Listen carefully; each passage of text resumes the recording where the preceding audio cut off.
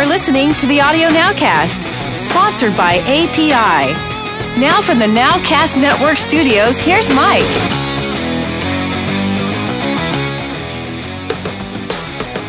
Hey, welcome to the Audio Nowcast. My name is Mike Rodriguez, and before we get going, let me introduce the guys. Over here, on my right, we've got the one and only Bobby Owsinski. Hey, Mike. Hi, everybody.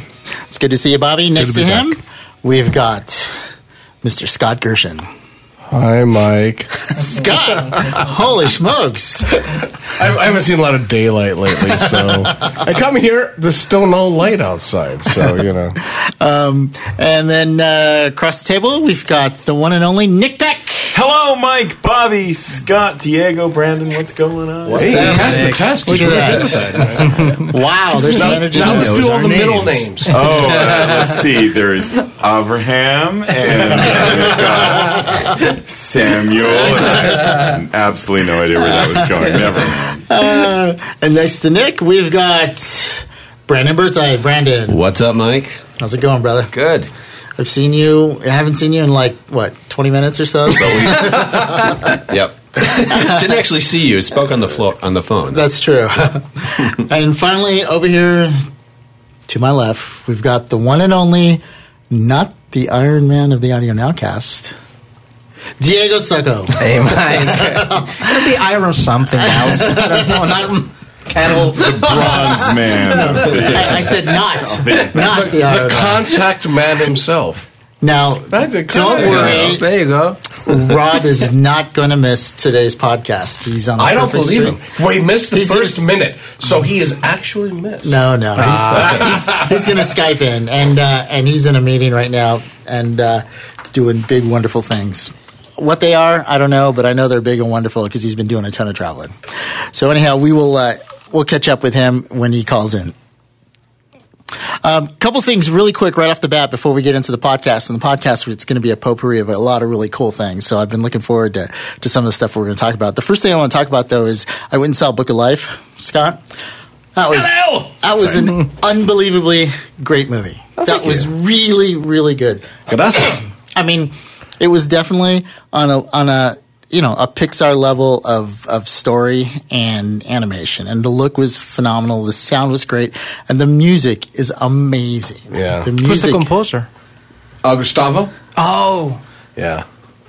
It was really good. I went into it just thinking, okay, I'll be honest. I went to see it because, well, Scott did it, and I want to support my friend. Yada yada yada. And but it was really good, and I can't recommend it enough to people to go see that. It's a great story, great music. I mean, I was just blown away by the music. Thank you.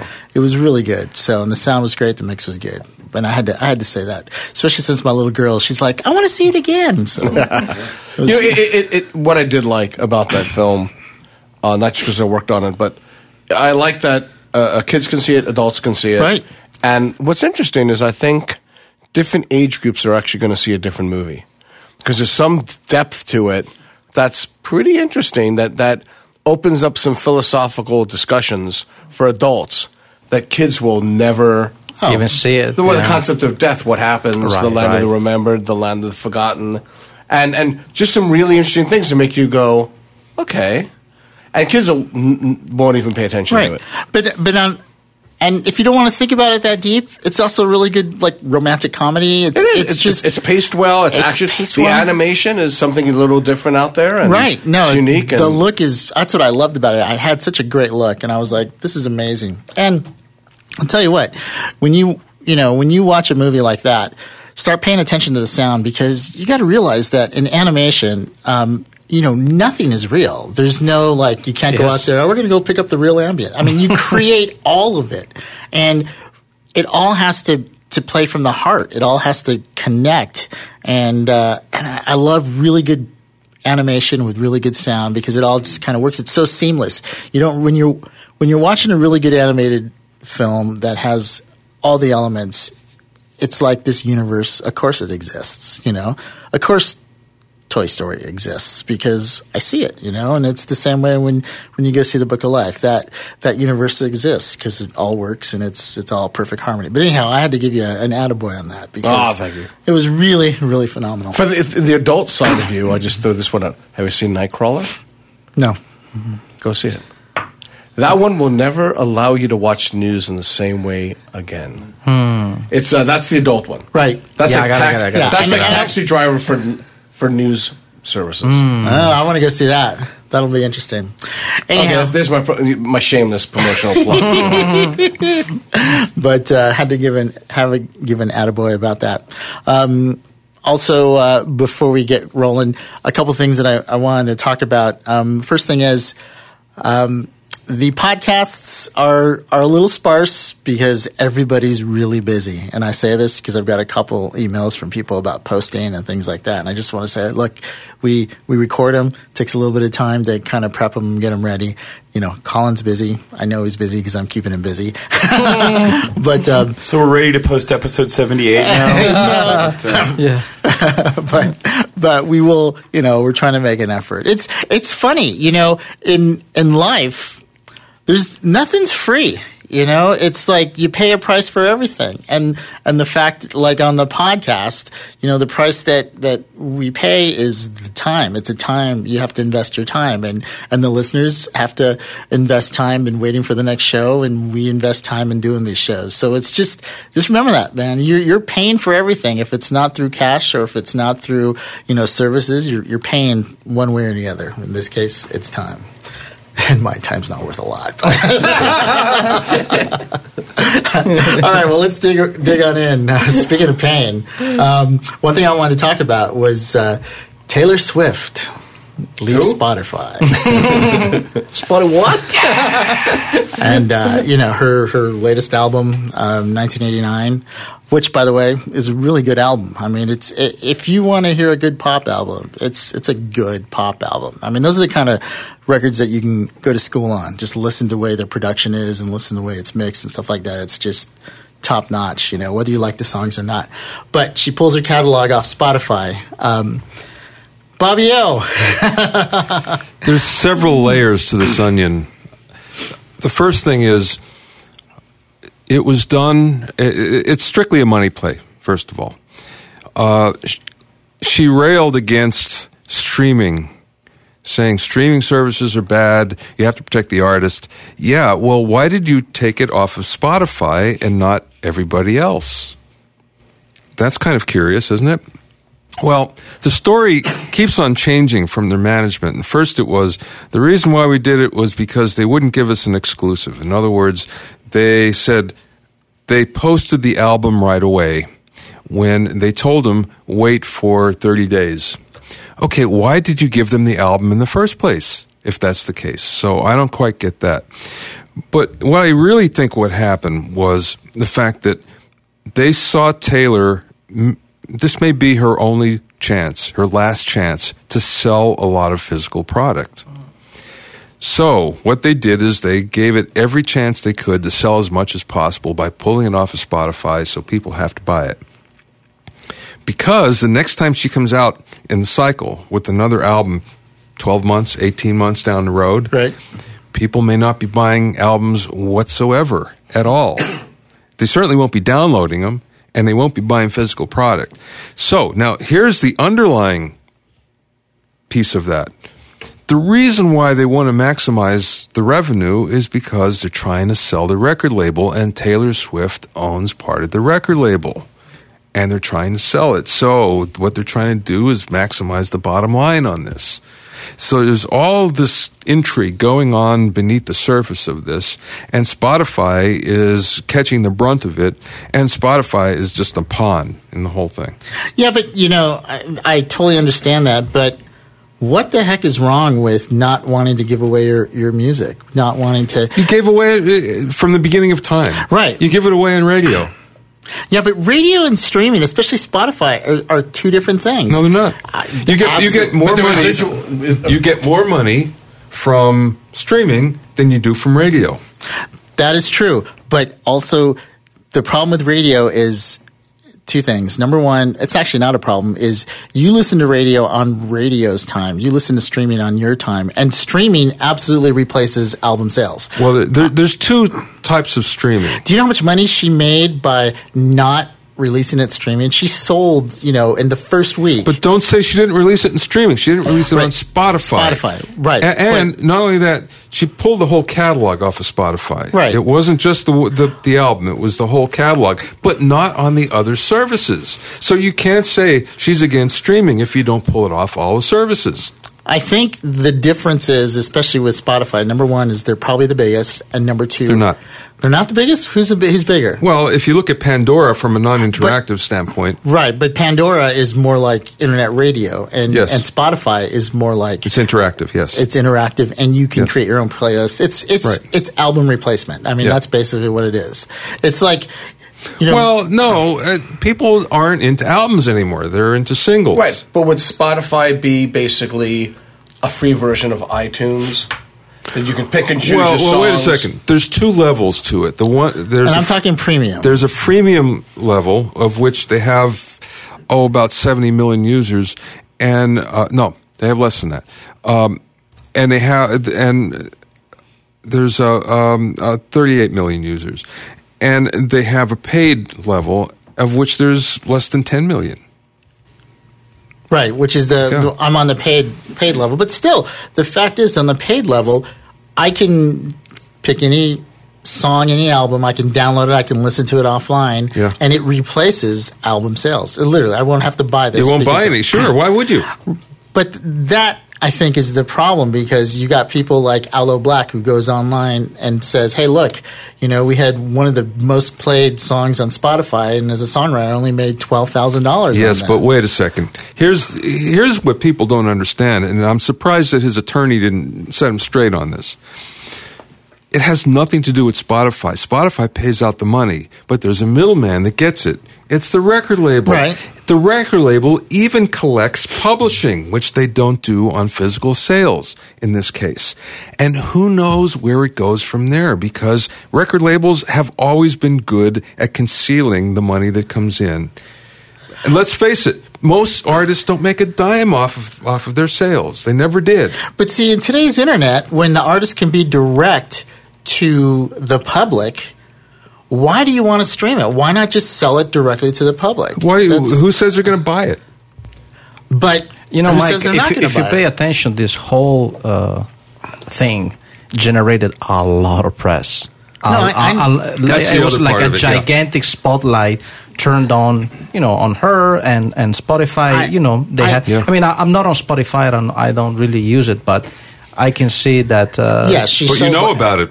Yeah, right? Of course. You heard about it. Yeah, I mean, I've been reading a lot of articles. I mean, everybody in my Facebook feed was talking about this thing. Let's come back to prices. Prices are regulated in terms of there's two streams. You get paid two different amounts. You get paid for the premium level and you get paid for the freemium level, right? We know what that price is. We know what it is. So it comes in. It gets paid out, it goes to the record label, and it's up to the deal that you have with the label on how much you're going to get paid. What does Spotify pay for a spin, do you know? I don't remember what it is exactly. It's somewhere... Well, they said 0.006 and 0.7. It's been a while since I looked at it. It's about twice as much for the paid as it is for the freemium. So could somebody get on Spotify without being tied to a record label? Sure. Yeah, there was actually a band that they posted silent tracks. For some reason, they kind of scammed the system, and they made $20,000 until Spotify caught them. They posted an album that was just nothing. They told all their fans to play it at night when they were sleeping. Yes, when they're sleeping. Yeah, it was. And they made $20,000. That's brilliant, just like that. But see, here's the thing, though. Look, you got to. I understand about streaming and paying the royalties and things like that, but if you're a new artist, if you're a band and you develop any type of fan base, why not just sell your music? You keep it, a bucket track. Okay, I'll tell you why. Because sell your music, but who's going to buy it? People are not buying downloads. It's the shift. If you've got, I am. Yeah, I mean, people if people like your music, they will buy it. That's they're their not only buying option. it. They're not buying it. But because the moment there is an option that allows you to access that music for less or nothing, right? We're not talking about us. We're talking about people that don't work in the music industry or sound design. So iTunes revenue has dropped down? Oh, if you look between last year and this year, it's down like almost 40%. Wow. This year, it's down 28% from the beginning of the year. See, and downloads. But see, that's the thing. It's like, why is that? It's like everybody's saying, "Oh, we're just going to start streaming now." Why? Why do we have to stream? It's more convenient. Why can't we say, "Well, it's not convenient to buy from iTunes or to buy from Google hard Music? To compete with free, Mike. Yeah, man. It's hard to compete. Look at the value proposition. Wait. Actually, I have a question for you. But hold on really quick, and then I'll let you talk. I understand about free. I understand all about that. But look, let's say I'm Taylor Swift, or let's say I'm not Taylor Swift. Let's say I'm somebody else. You look kind of like Taylor Swift. You can be Taylor Swift if you like. But besides all the other reasons, if I'm going to release an album, and the first week I'm going to sell 1 million copies like she did. She sold like 1.3 She's the only one, though. Right. But what I'm just saying is, that's even if you sell, a fifth of that. You can't use her as an example. Okay, but let's say you go out there and you sell 1,000 records. 1,000, all right? Yeah. You're going to make more selling that 1,000 records in years of streaming. People do it all. No, that's not true at all. Oh, that's not true at all. 0.0006? No, wait a second. When people hear like, oh, I get 1 million views, I get 1 million streams, right? In our minds, we think, wow, that's a lot. In the internet today, online, 1 million ain't shit. And what I'm quoting a friend of mine who basically says it like this: 1 million ain't shit. It used to be something. A million. No, wait. 5 years ago. You have to get to 10 million to even get someone's attention, and you don't have a hit until you hit 50 million. Yeah. And most big hits are way beyond 100 million. So, when you say, well, I had 3 million hits and I only made $300, well, it's irrelevant. It's not that much. People won't, you're not even an entity unless you're doing 1 million a month. Now, question. Is Spotify heavy in the mobile? Yeah, basically mobile. So everybody uses their phones to listen to Spotify. Mostly, 59%, I think, Wow. Yeah, no. I'm Mike, the thing is, when we are talking about this from a musician's point of view, you think, okay, music can be free, but affording the life to be a musician, that is not free. However, no musicians, they don't even care. It's not that they despise this. They don't see it. Hey, it's not like the kids hate and they specifically say, oh, no, I'm opposed to that industry. I'm opposed to that. They simply don't know it exists. I'm a musician. I want everybody to get paid, and I want to get paid, believe me. So I understand exactly what that proposition is. I just think that you have to know what's going on in the business and where the money's going. There's so much money being generated from streaming right now. It's just not trickling down. Now, I'll give you an example. I just read this figure yesterday. Sound Exchange. Sound Exchange collects all the money for an artist on streaming interactive streaming services, right? They collected more than what. Not that they collected, they paid out in royalties more than downloads made just this year already. So musicians made more money off of streaming, that one part of streaming. So it just means that as you negotiate a deal now, the streaming portion of the revenue has to be heavily negotiated. Yeah, absolutely. Absolutely. So that's really what we're saying is that you have to be able to know in today where the money's coming from these days. Here's what's going to happen. I mean, I hear what you're saying, but I think you're going to see more and more people not streaming there. There's no financial why should they? Why should they? You want the audience. You want to go where your audience is. Most of your audience is going to say, hey, streaming is so much more convenient. For $10 a month, I can stream whatever or for free on YouTube. Well, not only that, I can get whatever I want. If you're an up-and-coming band, you just want them to see your shows. Well, that's visibility, right? But you know what? Here's the thing. I would rather have 10 fans that are really into the music and are hardcore fans than a couple casual fans. But this is the mentality that used to work back in 2007, 2008 when Bandcamp came out. You know what's the problem? The thing is, there's a transformation going on, and we are all resisting it. However, it's happening whether we like it or not. So you just gotta go with the flow. Which doesn't mean it's like just accepting everything, saying, "Oh yes." It means just keeping an eye open.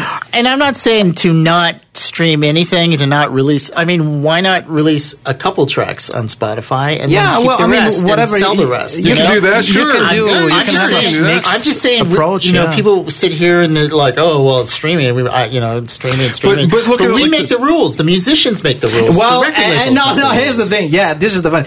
Yeah, musicians can make the rules, but are the people that are going to buy the records play by those rules?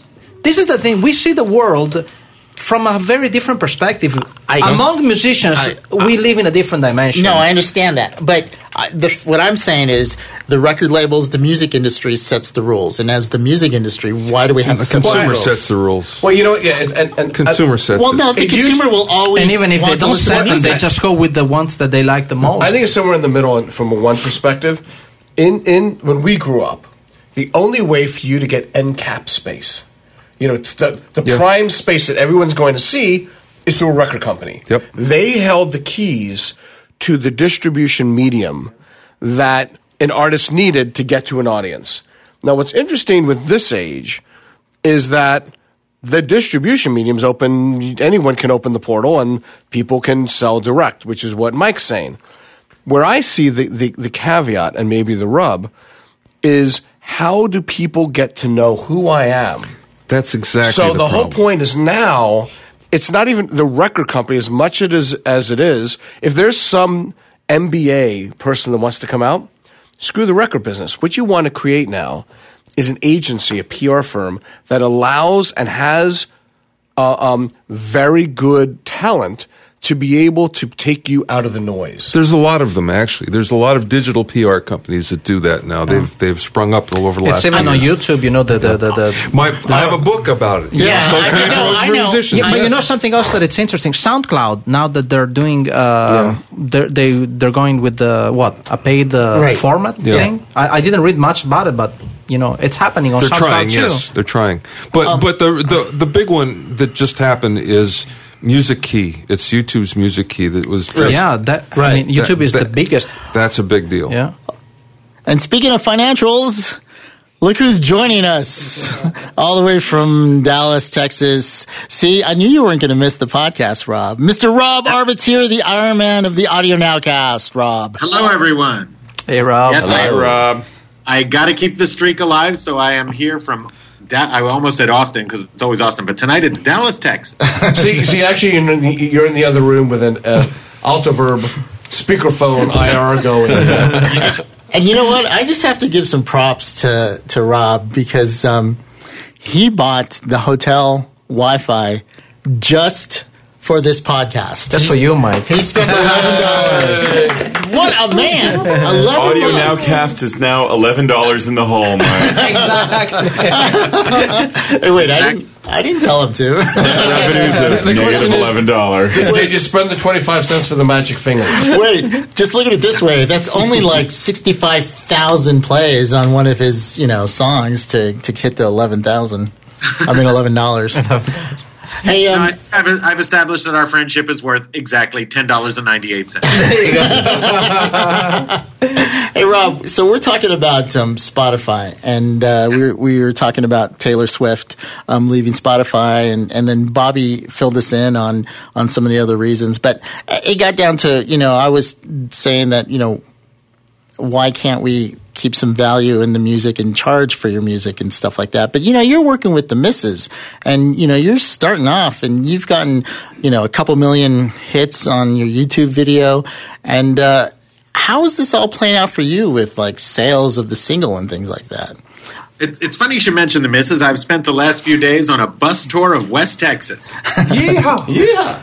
Places like Odessa and Midland. Oh, man. Flat places. Yeah. Amarillo and Abilene. I don't even remember where I woke up this morning. Oh, Lubbock. Today was Lubbock. And, of course, this is the misses. So when I say a bus tour, I mean a bus between hotels, just to be straight. So then you can have a new logo that says, wake up with the misses?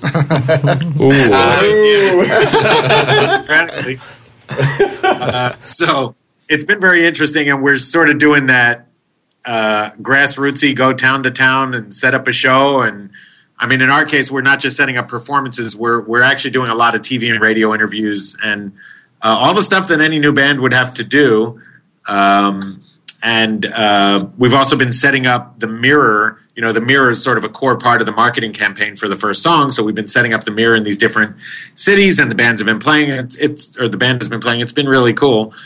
But so we're definitely doing the whole grassroots thing, even though the band is getting massive YouTube play and a lot of national attention. You know, they were on Good Morning America a little while ago, and they were interviewed on Queen Latifah. I guess now it's a couple weeks ago. So we're getting national attention, but it turns out that the local events we put on give us a lot of content to use in that national context. So that's why we're doing the local thing, even though we're also going after national things simultaneously.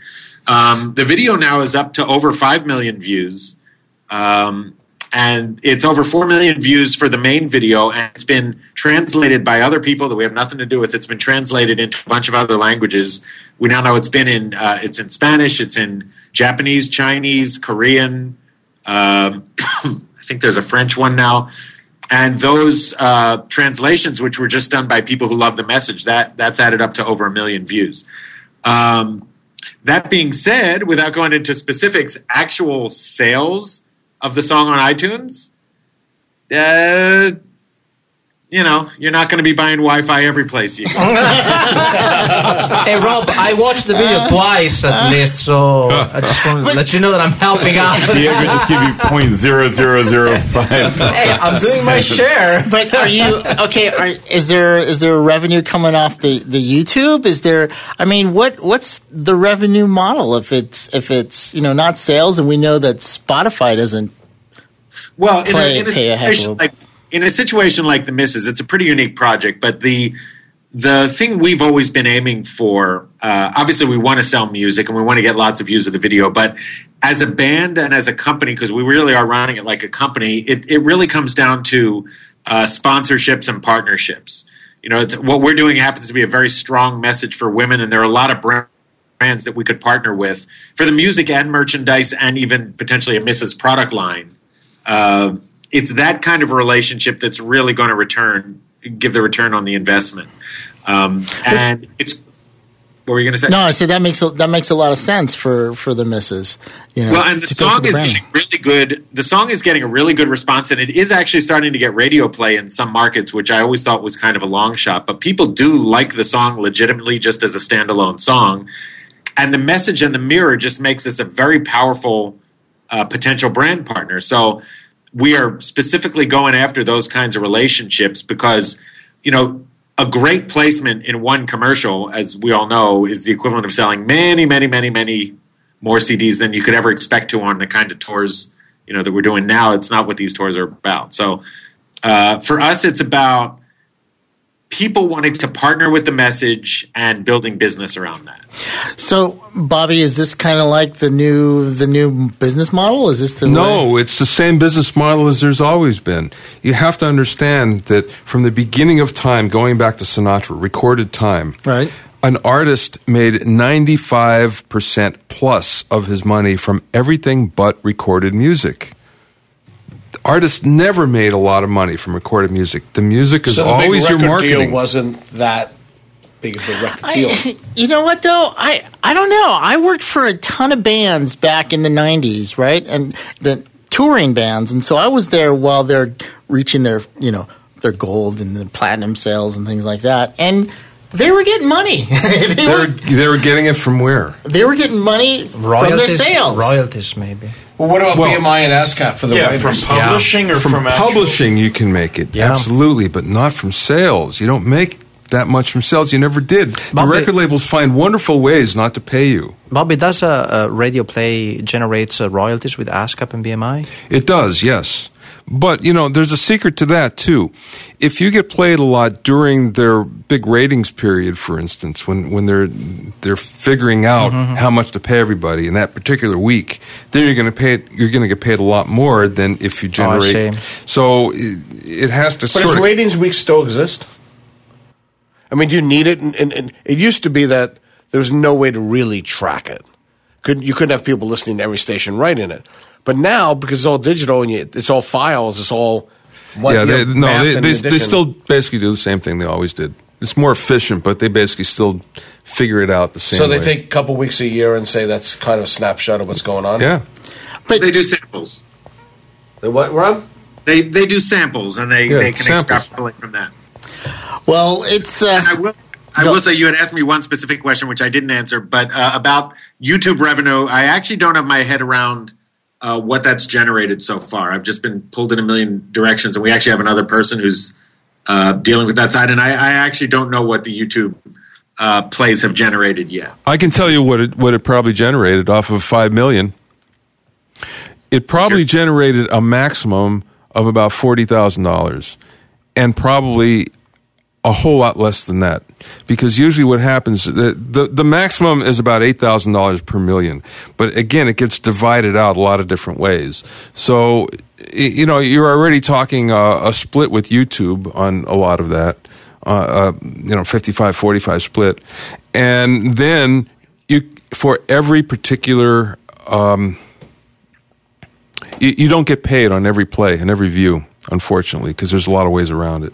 So if you skip the ads, you can figure somewhere. Well, again, it's who your ad partners are, how much they're paying. So that has a lot to do with it. So it could be a couple grand, maybe $2,000 per million. Oh, by the way, Mike. Yes. Something that we should mention, because it will benefit people that want to make money off of their music. Patreon is a system created by Jack Conte. Mm-hmm. And basically, it allows you to monetize, which is a stupid word, but anyway, it allows you to make money off of your stuff by asking people to support you with a little contribution. So it's like, I'm going to post a new video on YouTube, but I'm not going to put ads on my video. I keep that clean so you can just see the music or whatever else I do. However, you can give me $1 or $2 every time I post a new piece of content, or every month. And that is creating some sort of support. Do you take cash? Because I'm going to give you $1 right now. Because you're worth it. No, but I'm saying you should mention Patreon, because... So it's a digital version of putting a cup in the street, playing music when they Sure. Yes, but they allow you to do it in an efficient way. Wow. And I think that... Soon to be with the Audio Nowcast. Oh, it's not only for music, it's also for podcasts. For the music. It's for everything. It's for everything. For animators. All right. You know what? But because Jack had exactly the same issues, he went through the whole process and he realized, this is not working out. I need to find a better way. And he had the balls to build it for everybody else. So big thanks to the guy, You know what? I'm depressed, but I totally understand what you're saying. I understand, Bobby. I get what you're saying. I find it, man, I just want I think when the artist makes money, everybody makes money. Because but wait, I don't want this to sound negative, because it isn't. Because what's happening, there are more, if you just think of Spotify or YouTube, only those streams. Right. Okay. There may not be a lot of money coming back right now, but guess what? It's exploding. Streaming is exploding all over the world. There's more and more and more streaming services. And so you're getting paid from a lot of different places, and it may not be as much as you got from that one place once before. You're getting a lot of different things, and it's exploding. We're seeing, right now, there's 28 million subscribers, paid subscribers worldwide. They expect that to go to 100 million within the next couple of years, and 150 million after that. It's going to be at where the music business now is now. It could actually be back to where it was in terms of revenue generated within 5 years. That I can see it. But your question is how to have the musicians get the money, that's the and thing. not the companies behind them. I think that's the. And you know what? I have to say it. It's really, the record label is going to become less and less important. And you'd think that, but don't forget, who owns a lot of these? Who owns pieces of it? Well, guess what? Spotify is owned by the major labels, pieces of it. But anybody that wants to get in the United States, the way they get their licensing is they also they give the record labels money, and they also give them part of the company. It's interesting. It's going to be, I mean, we're still trying to figure this all out. You get, But I think it's like anything else, that when you look at forms of entertainment, whether they're actors and directors or musicians, anybody who's guaranteed to generate revenue in some way has a voice at the table. Mm-hmm. Because if they go, okay, if not with you, then I'll do it with somebody else. Because the moment you start getting, okay, who wants to represent Taylor Swift? There will be people that come to the table that say, I'd like to do it because she makes a lot of money. Now, all of a sudden, she goes, well, now let's negotiate. Let's negotiate because you're going to make less money percentage-wise, but you're going to make more money in the big picture. On the gross, yeah. Yes. Sure. So at that point, those people will then start getting Are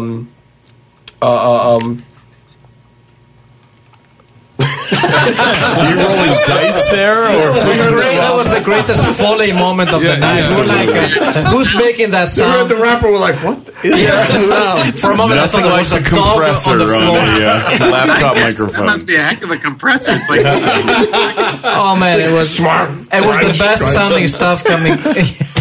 We're all looking around going, not me. Anyway, sorry about that. I didn't realize. Yeah, go ahead, wrap up. I was just going to say, like, it goes to those who generate some form of interest and some form of money. And those people will then lay the pathway for everybody else to follow. Do you know why a record label signs somebody? Do you know why? Why? Has nothing to do with their music. Record labels routinely sign artists that they don't like the music. It's the audience. Right. They're signing you because you either have a line around the block, because you have an audience online, or a potential audience. Yeah. That's why they sign you. Yeah. No, I understand that. Well, we're gonna wrap this up because we just say something even simpler in my world. Mm-hmm. Dumb and Dumber just came out, and I thought, why?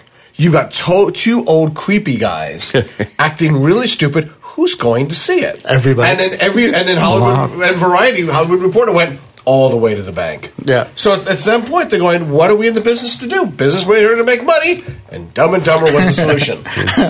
Well, like, we'll table this for right now. I'm sure we're going to be talking about this, coming up through the next year as things work themselves out. And I just feel bad for, the new guy trying to release some music, and he's not big yet, and that's a whole don't lot feel of bad, spends. and we'll talk about but that. But there you go. Time. That's why Patreon exists, because it allows you to get started with something. And maybe his music sucks. Well, maybe not. To somebody, it does.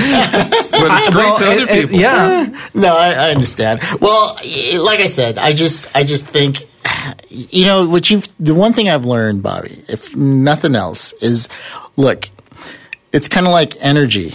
Energy isn't created or destroyed. It just merely transforms into different forms. The money is there. It's just not like it was there before. It's being spread around. So the formula on YouTube is to get babies, animals, and people who know CG. Put it together. Yes. Write a song that includes all of Cats them. And you'll the cutest thing. Oh my God, it's baby and an animal. Did you see the Chinese one, the chick? You see that yes. Well, I saw it and I couldn't get past a minute. Yeah. I was just really messing with my identity as a person. If I watch the whole thing, I'm gonna do something bad to myself. All right. Well, on that note, we're gonna take a break, and when we come back, we're gonna be talking not about streaming or Spotify or Taylor Swift. Well, maybe Taylor Swift, but no. All right, so we'll catch you on the other side.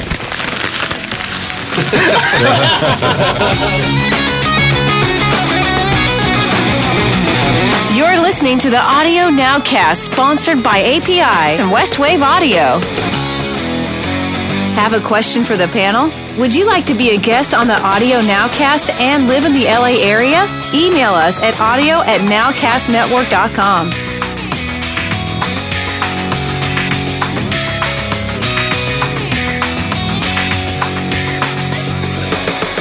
Hey, welcome back to the Audio Nowcast. And before the break, we were talking about Taylor Swift, Spotify, and I just got depressed. No, I'm not depressed. Bobby actually, that's why, Bobby, I love your brother because I learn a ton from you, and you tend to shoot straight. Maybe a little optimistic, but you shoot straight. I'm going to show something else that's out there that's promoting music in a really cool way that I've been finding very inspiring is the Sonic Highways on HBO, with David Grohl's doing. Oh, yeah, that's a good yeah. And he's kind of saying, you know what? Forget about Taylor Swift. Forget about pop. Let's go to each one of these cities and discuss all the music that's happening in those cities. Yeah. And that's kind of, when you hear his spiel about American Idol and The Voice, he's like, you know what? Go in your garage, get some friends, play, start picking up women, but then start learning your instrument and see where it goes. I didn't read that part about the women. I think it goes the other way around. I was like, maybe we read a different version of the rock star. But the whole point is just to go out and do it. Yeah, no, that's great. Because all the great people, that's what they did. Let me ask you guys a question, and it's kind of we'll talk about this just for a little bit, and then I want to move on. But it's piggybacking on what we were talking about with Spotify, and that's. I thought we're not talking about Spotify anymore. No, we're not. We're changing, but it's slowly though. That Taylor Swift has removed her songs from Spotify. You guys are funny. No, but when you start thinking about social media and what you're supposed to do with social media, what I wanted to ask Bobby about, because this all seems to be you generating from your social media, the price that you pay for social media is, I think, pretty severe with privacy and with being able to keep some stuff to yourself, because it seems like people are opening up more and more on Twitter because, quite frankly, they're running out of things to say and they have to be out there all the time to post. And some of these people, I think, to me, Twitter seems like something that there's, there's a lot of downsides. There's limited upside. How does an artist keep that in perspective? Well, there's a difference between being on Twitter, Facebook, name the social media platform. Yeah. There's a difference between being on it and using it for promotion. So, for instance, if you're using it for promotion, you'd be announcing what just happened, who you just played with, who you're about to play with, or you're on tour, there's something new, whatever. But you don't do it any more than 4 times a day. Right. And on Facebook, you don't do it any more than 2 times a day, because all of the numbers say that you do it more than that, your engagement goes down like a rock. So, again, you have to know when to do it and what time, because there are certain times when most of your audience is going to be there, so you want to reach them, so you have to know when to do that. Right. And you have to know exactly what to say. And when you say it, you have to have a link there, and you have to add a picture. And just simple things like that allow you to reach more people and do it in a way where you're not exposing yourself. Right. You're not exposing your privacy. What you're doing, you're telling people of what you're doing. You're informing them of your experiences.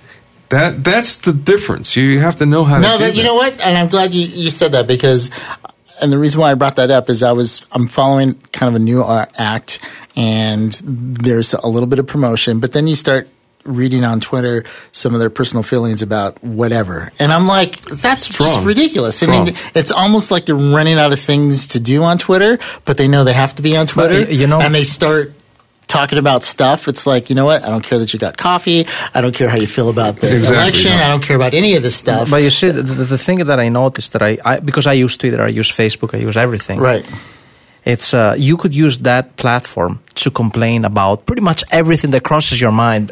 But why would you do it? Right. Because, there's always a way to say things constructively, and you can promote what you do, or you can promote, or you can say, hey, this is cool, this is something I want to say to you guys.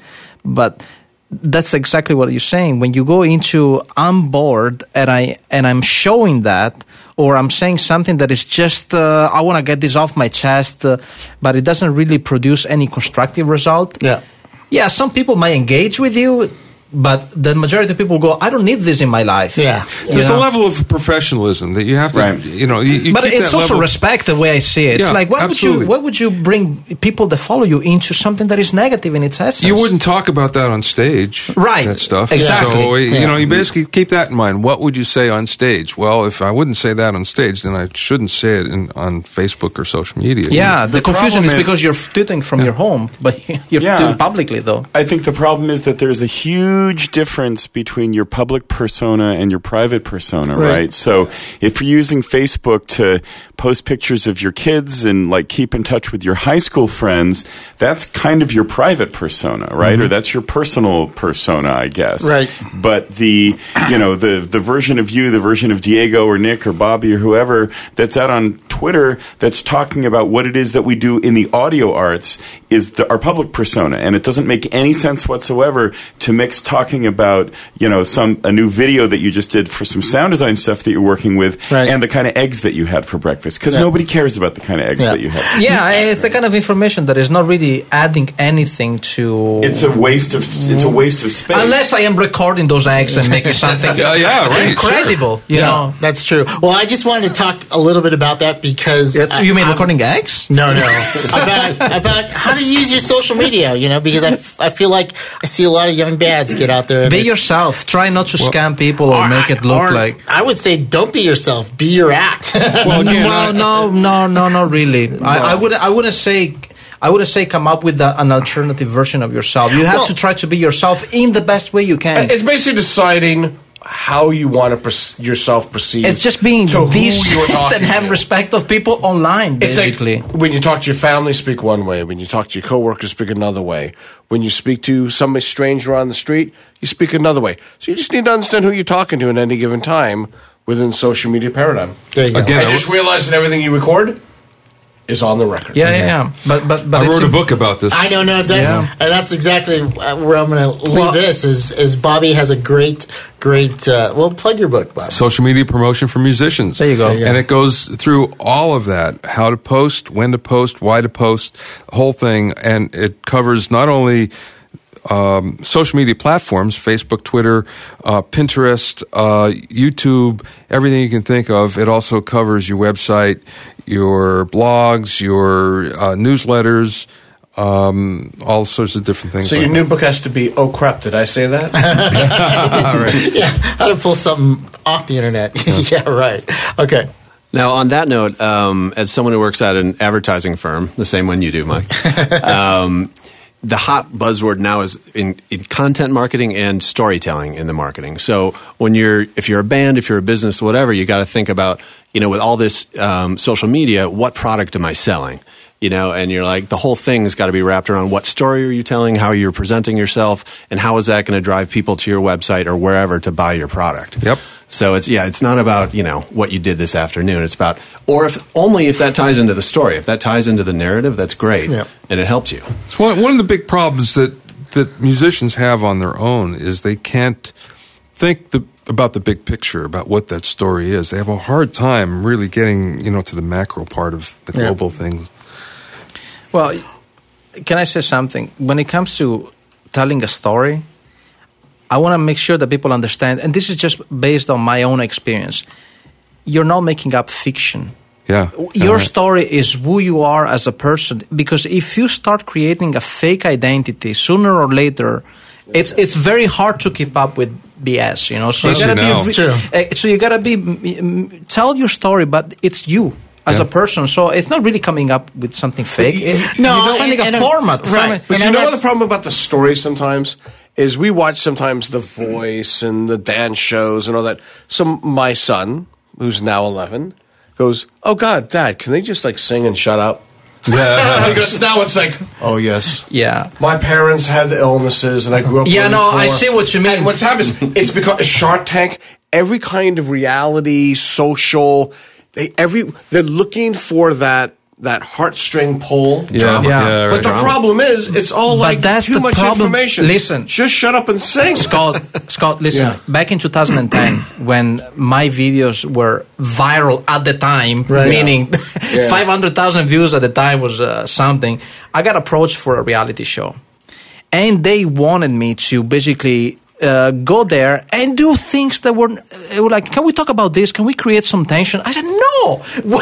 I mean, because it would really bring the audience to your work. I said, I don't want to do that. I have a private life and then I have my work. And to me, a story is saying, this morning, by accident, I saw this. It sounded great. I made a video. That's the story to me. That my story is not like, and I started when I was a kid and blah, blah, blah. I mean, if you want to know about that stuff, go. There's a resume or there's a credit. But I got to think though. I'm not pushing that story to. But I got to think in the coming generations, people are going to want less information. But they cannot exactly absorb so much. Okay, speaking of less information, there you go. There you go. Punished online. We're gonna. And Taylor Swift and Spotify. No, I got to segue because I want to get to this next topic really quick because it's worthy of about half a segment. But I really wanted to talk about it. But all this social media stuff is great. Buy Bobby's book and go to Diego's website because I'm not selling anything. No, I'm selling tutorials, but no. But the thing about you, Diego, is you're a really good model because I think you nail it on a lot of your stuff. I'm just going by instinct. I know. So so follow those two things, those two people. You will not go wrong. All right, now we're gonna try. There's no easy segue to what I'm about to get to because it's apples and oranges. But recently, I started designing some racks, some gear. And it took me back to my days when I used to tour and I used to make these really massive MIDI racks full of all kinds of keyboard modules and things like that. And I love doing that kind of stuff. But it actually got me talking and thinking about gear and gear placement and how people work and how important that is to your environment. And I wanted to go back to basics a little bit right now. And I wanted to talk about our setups. And I'm not talking about our monitors, and I'm not talking about, specifically, the 45-degree angles and all that. I'm talking about all the other gear, all your ergonomics. Exactly, your ergonomics and your workspace and things like that. Because I think one thing I've noticed, and I've gone over to friends' home studios, and I've seen some genius home studios, and then I've seen some studios where how in the world do you function, And I just wanted to talk a little bit about that because I know there's a lot of people out there that are putting together their own little studio, and I get emails from people, hey, talk about, building a studio and can you guys talk a little bit about that? And, it's not the most exciting topic, but you know what? It's really important, and everybody in here I know works in a really specific ways, and I've seen a lot of people's studios at one time or another, except yours, Diego. Yeah, but there's a bonsai tree. But everybody has their own, and I just wanted to really quick. I just wanted to talk a little bit about ergonomics and making your studio work for you. And I think the first thing I wanted to talk about that is. First of all, when you place your gear, when you get your gear, no matter, there's slanted racks, there's straight racks, there's things like that. For me, it's all about making my studio work for me. I don't want to have to work to hit any particular piece of gear. I don't want to have to hurt to hit any particular gear. I mean, some people have phenomenal studio with really good ergonomics. Rob's place is like that. Has really good ergonomics in his studio. Right, Rob? Absolutely. That's what I hear. I haven't been there much, but yeah, I'm really looking forward to visiting. But your own studio. But I wanted to go around and talk a little bit about your workspace and just describe, let's start with you, Diego, your workspace. I mean, you do a lot of stuff. Mm-hmm. I mean, how is it set up? How do you work? What is your kind of philosophy about the way you have your gear set up in your place? So my studio is actually not a studio, right? Because I just use the living room in this house that I'm renting. And to me, I don't want to depend too much on ergonomics. Mm-hmm. I don't want to be... So it's a very simple setup. It's a keyboard with the laptop. And then I have on my right, I have the things that are really important, which is my preamps. I have my API gear. Mm-hmm. And then I have the audio interface, the monitoring system, and two sets of speakers. But the rest of the space is filled with instruments. And there's always some sort of session going on, so I never really put away anything. And that is what is important to me. It's the possibility to move stuff around however I want it and not be limited by, I'm going to ruin the ergonomics of my place. Right. That is not important to me. The instruments and my ability to just come up with something on the spot is what matters to me. It makes a lot of sense because when you look at your videos, it's all about it's very active. You're a very active. It never looks the same. It keeps changing it's all, and that's based on that's what actually, I need to do. That kind of makes sense in how you work. What about you, Brandon? Your workspace. Let's talk a little bit about that. Yeah, similar. I mean, well, a little different. It's all about easy access. I don't want the struggle of connecting everything and making sure everything's sounding right to get in the way when you have inspiration. So I want it to just be there, ready to go. At work, I'll talk about my workspace because it's the one I'm in most. I never get to use my home studio like Rob. Which is nice, though. Yeah, the home studio is a lot nicer. But my work studio is sort of a mini. It's it's not that big of a room. It's like 7 by 12. But acoustically treated. I've got my main monitor in front of me and my 2 smaller computer monitors on the desk. I've got my audio monitors here, and then to my left, I've got my amp, my guitars, and all my guitar effects. To my right, I've got the Prophet 12, and then which I don't get to use very much, but it's there if I need it. And then I've got my field recording gear and a mic set up, ready to go at any time. And I use that for all sorts of things. It's great if we need some little sound effect to just be able to, point it down there and do whatever I need. Yeah. But yeah, just having it ready to go. As quickly as possible. Nick, what about your setup? I've seen your setup, actually. Yeah, I could go on for a while. I'm just going to concentrate on a couple of aspects of it because I could talk for half an hour, and maybe we'll do that on another segment. Because, being an analog keyboard guy, that stuff takes up an awful lot of space. Right. So when I moved to L.A., I moved my studio, which was about a 600 square foot space in Sausalito, California, down here to L.A. into a building on my property that's about 12 by 14, so it's significantly smaller. So within there, I have a whisper room that's 6 feet by 8 feet, and I've got my Hammond organ and my clavinet and all of that stuff in there. But the main thing, there are 2 main things that I really want to get across that have worked out very well after a long time of sort of moving gear around. The first thing is that all of my rack gear and everything that I can possibly have working this way are in a series of AudioPile hardshell Anvil cases, and they're on wheels and stuff. So if you go to audiopile.net, you will find incredibly affordable and really, really nice, racks and individual drawers and things like that are all, hard shell, and they're all on wheels, and you can move them around. And, basically I could take my whole studio apart in about a day. Oh, wow. And so everything is tied into a pair of TT patch bays that I have right at my primary work area so that I can reach in and plug in anything to anything else whenever I needed to. Everything is now, all of the TT patch bays are DB25s on the back, so really, really simple for me to disconnect those things. Those DB25 snakes go to feed the different racks. They get to the rack area, and then if I have to have sort of ancillary or auxiliary XLRs from the ends of those snakes to be able to reach all the stuff in the racks, I can. So that's a really useful way to be able to connect things quickly and very professionally, so I like that a lot. The other thing that's really important that I want to get across from ergonomics, being a keyboard player, is the fact that right in front of me on my main desk, I have my Macintosh keyboard. And then above that, I've got an 88-key weighted keyboard, because as a keyboard player, that's what I, actually use. For, but it's whatever you like. Right. And then sitting on top of the keyboard itself are 3 of the Artist Series fader consoles. So I've got exactly enough room to be able to play the piano and then reach up and be able to grab the Artist Series faders to be able to move and make mix moves inside of Logic. And then above that on a thing, I've got 2 Macintosh monitors facing me and then my Genelex. That's awesome. Yeah.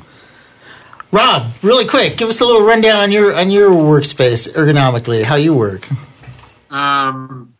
Okay, yeah, I won't go into too many technical details because we'd be here a while. But the main thing about my studio, originally when I was figuring the place out, I sort of started with a clean, empty room and started from zero. And I basically sat down. For the first few weeks that I had the place, I sat down and I would just, on flimsy tables and stuff, bring in gear, bring out gear, and just try things and sort of think of the whole room as just a clean slate, no preconceptions about where anything was going to be. And as time went on, it developed that sort of the front of the room became more of a mixed position and the back of the room became more of a creative sound design and composing place. And then it wasn't until 5 or 6 years later that I actually had furniture built to accommodate what I had sort of done temporarily. And I had it all built in nice wood, and, it looks professional and everything now. But for a long time, it was all on flimsy IKEA tables, and it was just about making sure everything was exactly where I wanted it. Where the synths that I would mess with were on angled racks next to me. Right. The synths that I would use less were up in vertical racks that I would step up to. I'd have MIDI distributed with 8x8 patch bays for, 64 in and out. And I figured out strategically where to put them. But I sort of left it in a really rough form for a long time and let using it dictate how I was going to lay it out. Because it was too complicated to try to figure it all out at once. That's awesome. And let me tell you, you nailed it. The tricky thing about my setup too, though, is, it was obviously purpose built for me, and I had it all set up for me, but I also wanted it to be the kind of place that an experienced engineer could come in and be comfortable with. Like all the analog mic pre's and all that, compressors and all the analog stuff is all very well organized on patch bays. And there's, a massive patch bay where you can get to everything all the time. And the patch bay has digital and analog, and the whole place was wired with cable that would work for AES or analog.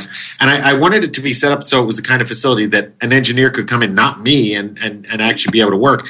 And it's been a good thing, because when I'm away, I've been away a lot, but there have been other people using the studio, and if I'd made it too custom for me, they could never do that. Yeah. My last studio was very customized for me, and no one else could work in it because it was just super complicated. So if you're going to be building a place that outsiders are going to use, always keep at least one eye towards sticking to some things people would recognize. Well, that's great. Scott, really quick, tell us just a little bit about your work area. Yeah, my work area is kind of unique for me. I got two studios that I work in, and they're built the exact same way, but for different functions. I like the cockpit approach. I pretty much sit in a seat, and everything is surrounding me. I have a desk that actually electronically goes up and down, that based on how I want to mix or if I want to edit. I do that actually because of carpal tunnel. Right. So I can always keep my hand at a certain angle. I have 6 monitors around me, computer monitors. Only. I'm just kidding. I got 4. Consider the amount of tracks that you're dealing with. Yeah, I've got like a console, then the monitors in front of that. Then I got 2 to the right and the left, one for 2 different computers. So I'm running 3 computers always at once. And then on all the way to the left is kind of my business, social / every way that I communicate is always online at all times, is how I communicate with my clients. My rack of outboard gear is behind me. And so and everything's behind me is on wheels. So when I have clients, I have an open area. When I'm by myself, the whole back closes behind me. So no matter how I twirl my chair around, it's a cockpit. It's always cockpit. Yeah, I love the cockpit approach. And the same thing even in my music side. Behind me is all my guitars and keys, and everything is, for me, because I'm in a 28 by 16 foot room. I have a big screen in front of me that's projecting picture, like a mini theater. So I need the space to hear the air, to hear just how it's going to translate to a theater. But for me, I like to be surrounded tightly so I can reach everything that I need to quickly. And I also use a teleport. So I have one mouse, or a set of mice, but for different types of. I thought you meant like a teleportation system. I was like, you gotta show me that. If you haven't used it, if you've got one mouse and one keyboard, right. I can teleport between all of the computers. Yeah, it's pretty amazing. It's great. Nice. It's pretty amazing. I just move it, and I'm on that monitor, and they're all the way around me. Right. That's cool. Bobby, how about your area? I'm completely the opposite. I have an incredibly simple system, and this is for at home, where I mix or I record mostly voiceovers these days and some video. So in front of me, I have a custom desk that I had made 6 or 7 years ago, and a 27-inch iMac, a 24-inch extra monitor besides it. And for rack gear, I have one preamp and I have one compressor, and that's it, with an SM7 that's permanently set up on an arm for when I have to do voiceovers. Right.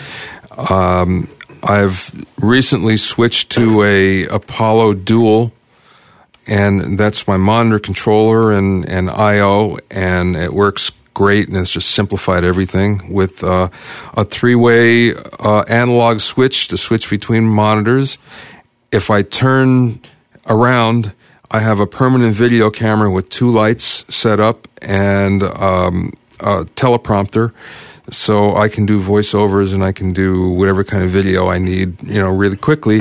And that's it. It's dead simple. There's no controller. There's no nothing. I mix with the mouse. I'm perfectly happy with that. That's it. I got rid of everything else. See, that's awesome. And I really wanted to go around and get everybody's little flavor, because I get a lot of questions by people and they ask me about how they should set up their studio. And you know what? There is no right way to set up a studio. I mean, listen to every single person here. All had its own unique way. Rob? Yeah, there's one thing actually that Scott made me realize I forgot to mention, and that is the number one mistake. If you're a keyboardist and you're a performer, you like to actually play. You're not just someone who uses the keyboard as an input device. You actually like to play. The main mistake I've seen keyboard players do when they build their own rig is not starting by putting their keyboard at the right height, like their piano. Right. And once you get that wrong, you can never sort of redo it. Yeah. So That's true. There are accurate measurements. I forget what the actual measurement from a grand piano of I think it's about 37 inches, I think it's less than that. I think it's in the 20s. From the bottom of the keyboard to the floor.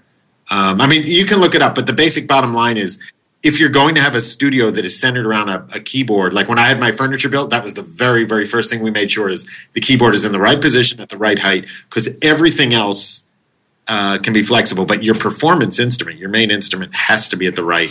That's true. How about you? What's your setup like? Well, my home setup is actually right on our Facebook page. It's actually the cover that what do you call that? Not the small picture, but it's the larger picture. Banner?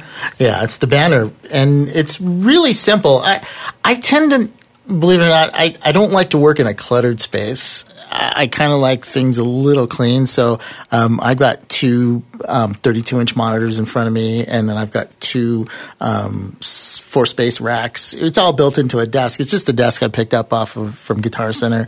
And then I have a lot of computers. I've got 2 that are shown, but then I also have them that are connected to the monitors that I can switch between the computer or my my Apple TV, because when I work, sometimes I just like to have something playing, just some motion going on.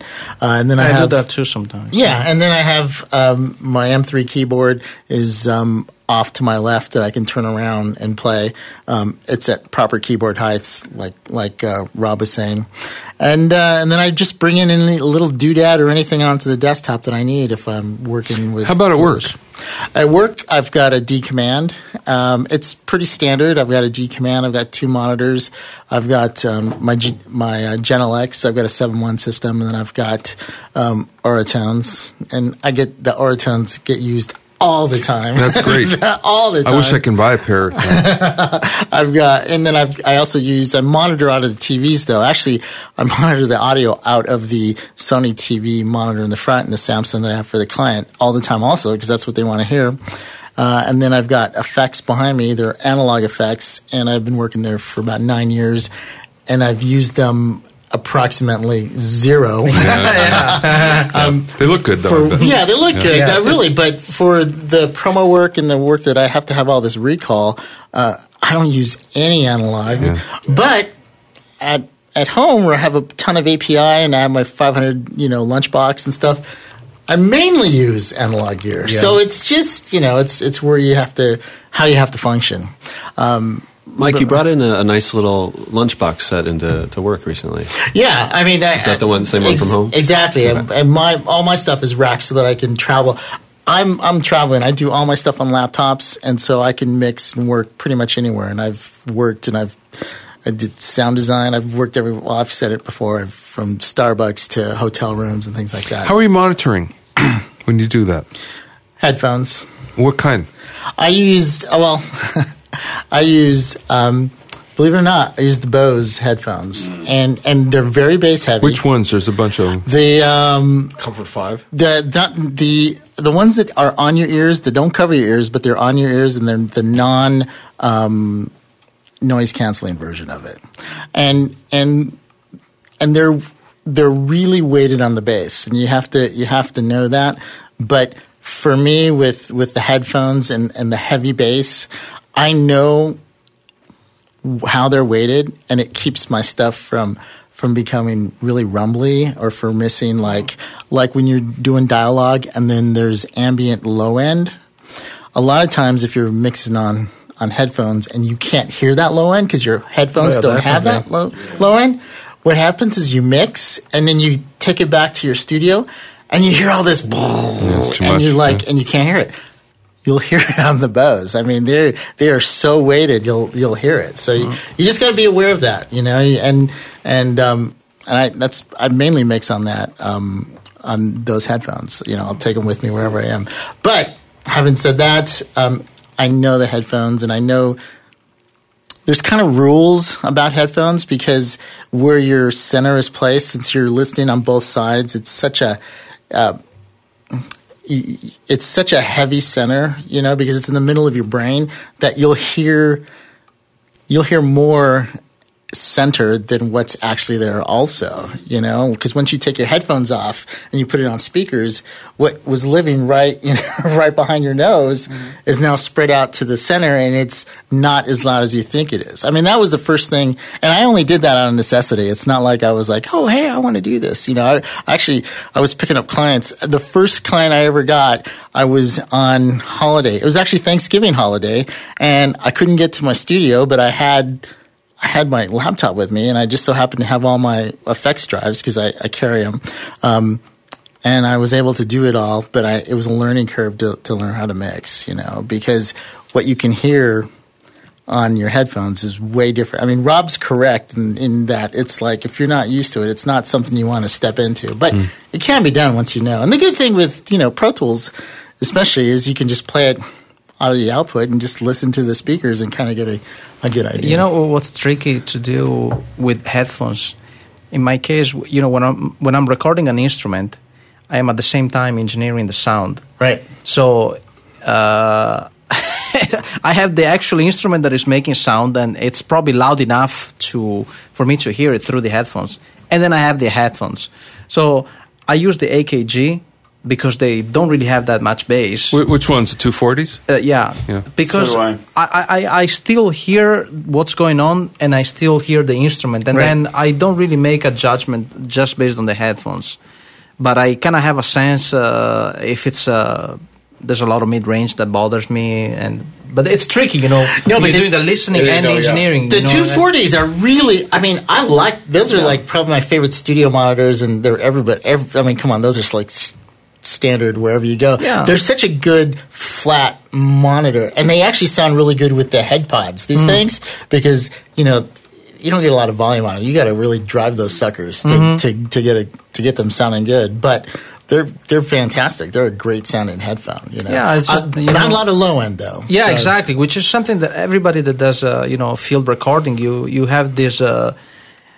I'm interested in listening to the sound, but at the same time, I'm engineering the sound. So, what are you using when you do field recording?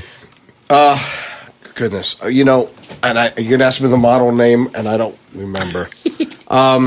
You know, a friend of mine turned me on to some very inexpensive Sennheisers that have some really nice low end, which is what we're actually hearing. So, because I always had that problem going, I'm not getting any low end. You know, I'm not sure if I'm capturing it, and then you got tons of it.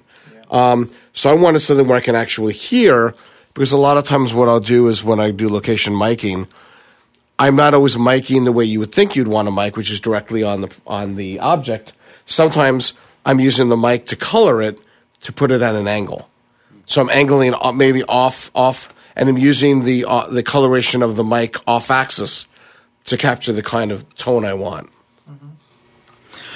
That's the thing with headphones, and I know we got a little bit off, but it's part of your studio. But with headphones, there really is, I mean, headphones, the flavors are so different. I mean, they sound different, you know. I mean, from the low end and also the high end too. You know, some headphones have a lot of high end. Some are, I mean, Sony's like the V6s, right? I mean, the V6s. Yeah, but the AKG that I use, for example, are great when you're doing the noising because you can actually hear what's going on all the way up there. Right. It's just there's all kinds of flavors, and I'll tell you something else. Earbuds in your ear are probably the worst way to try to mix with headphones, because what happens is if they get on that bone that's in your ear, they're going to give you frequencies that are just going to be, the curve on that sucker is just going to give you like a peaks 12 dB peak at down there, and like you're talking the low frequencies, like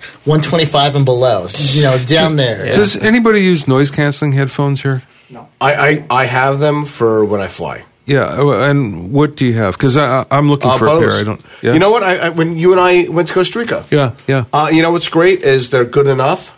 The phasing on it's not too weird, because you definitely hear phasing. Mm-hmm. But yeah, I've used them. They're relatively common. Do you remember which ones? Because there's a bunch of them. I thought it was Comfort 5 or something. I got the Comfort 3, which is the noise canceling version of the headphones that I like to use, and it's cool. The thing is, man, you gotta run audio through them, because your brain's gonna get sucked out. Yeah, if you don't, you're like, whoa. But you know, it does work if you want to sleep. But it's better if you have a little bit of audio, just a little bit of audio going along. How do you deal with the vibrations that are still coming through your body? You're sitting on a plane, the rumble. It's still much nicer to have that high pass filter. It's all of that. It's really what comes down to is when you wear the I'm not a big headphone fan. I don't like using headphones at all. Like the one that used to go swimming. What you do is it's like wearing glasses.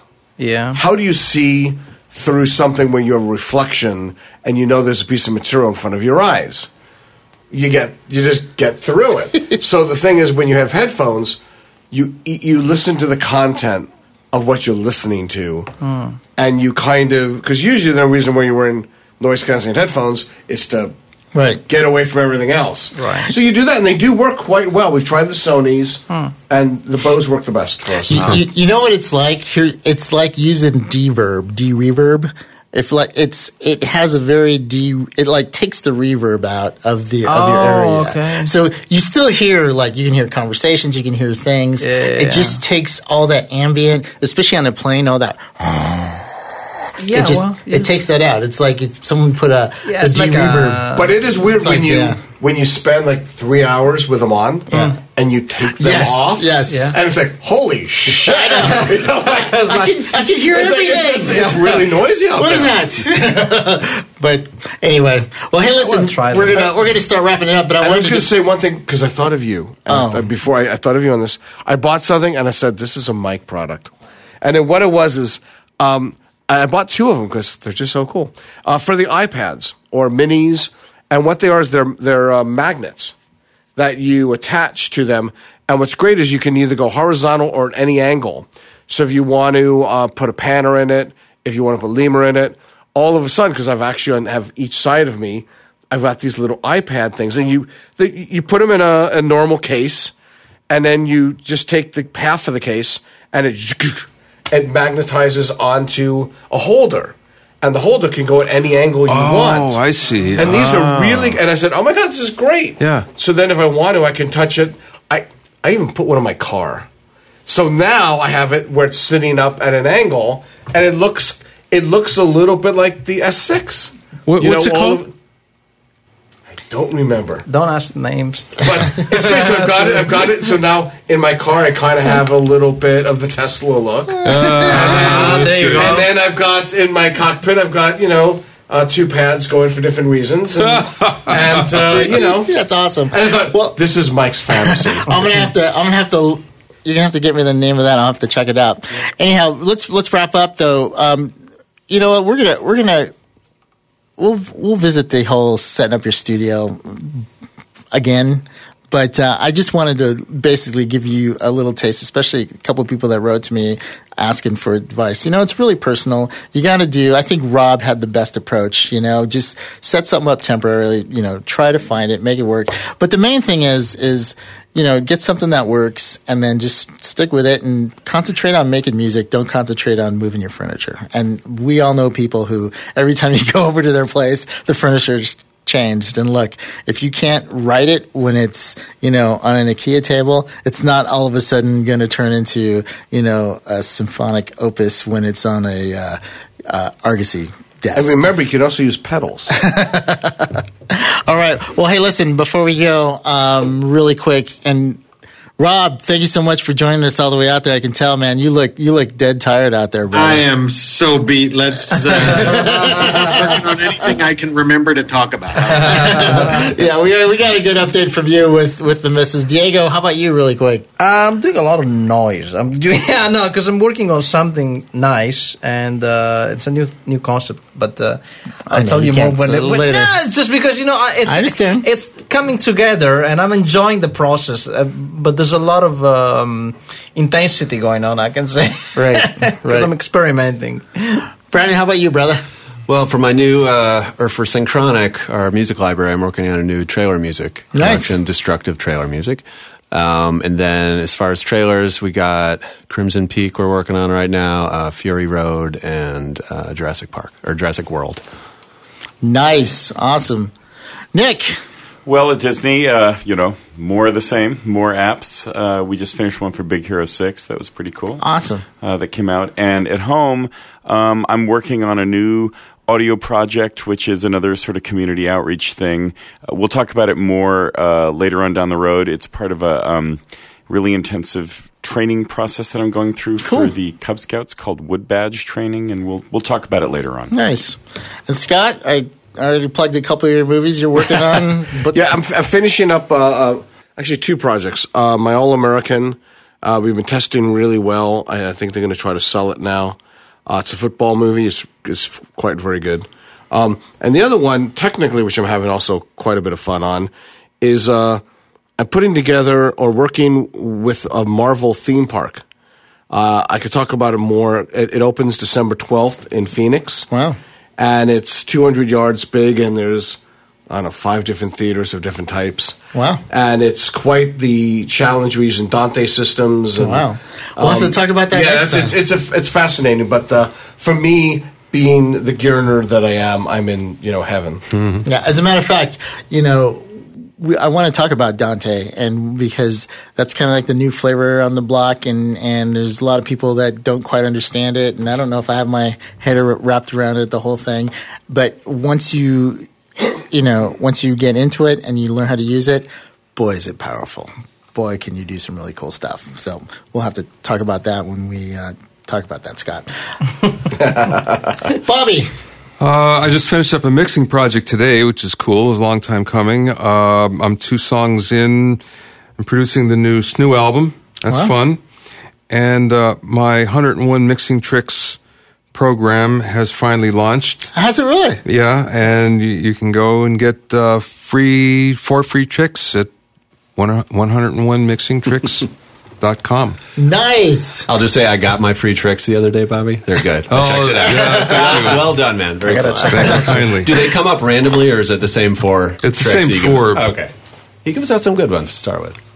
I'm gonna have to go there. 101mixingtricks.com. That's awesome. Cool. All right. And how about you, Mike? Right now, you know what? I just doing a lot of promo stuff, TV promo. The new animated series, the new seasons actually get rolling at the end of the year, beginning of next year.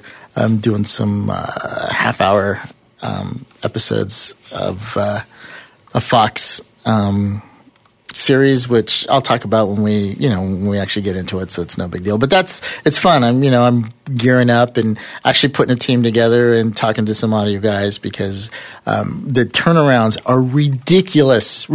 I mean, we're going to have to do half-hour shows on a time schedule that is pretty like overnight.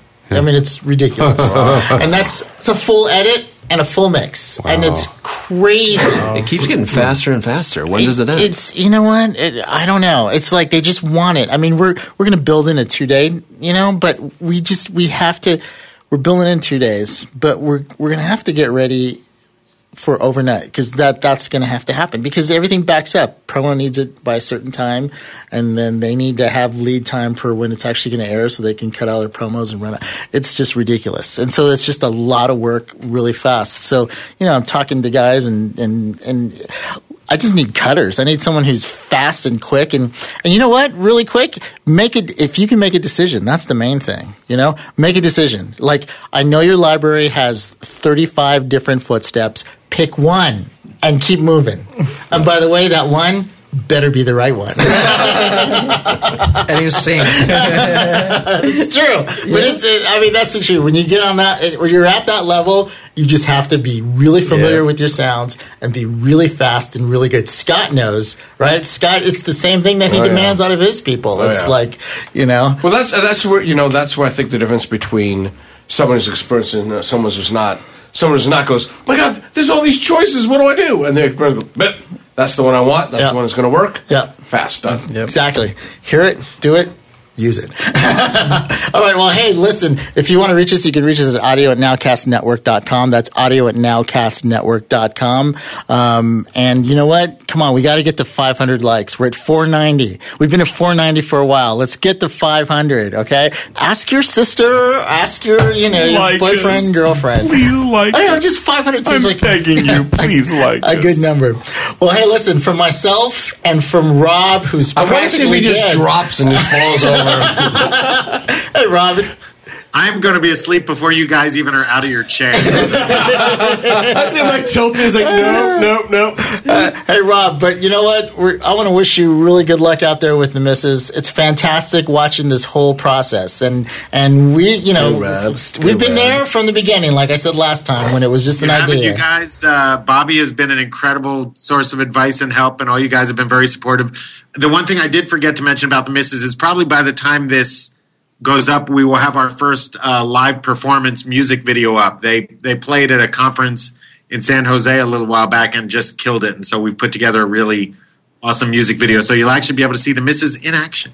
All right. Nice. Well, hey, listen, last thing I'm going to say is this is going to be our Thanksgiving show because we're not going to do another one until after Thanksgiving. And I just want to say I'm thankful for all you guys showing up. You're all rock stars in what you do. You do a great job, and I learn a ton from every single one of you.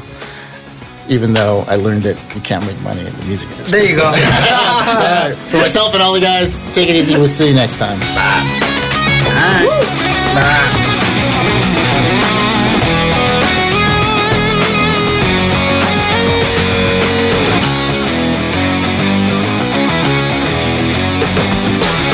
Thanks for listening to the Audio Nowcast, sponsored by API and Westwave Audio.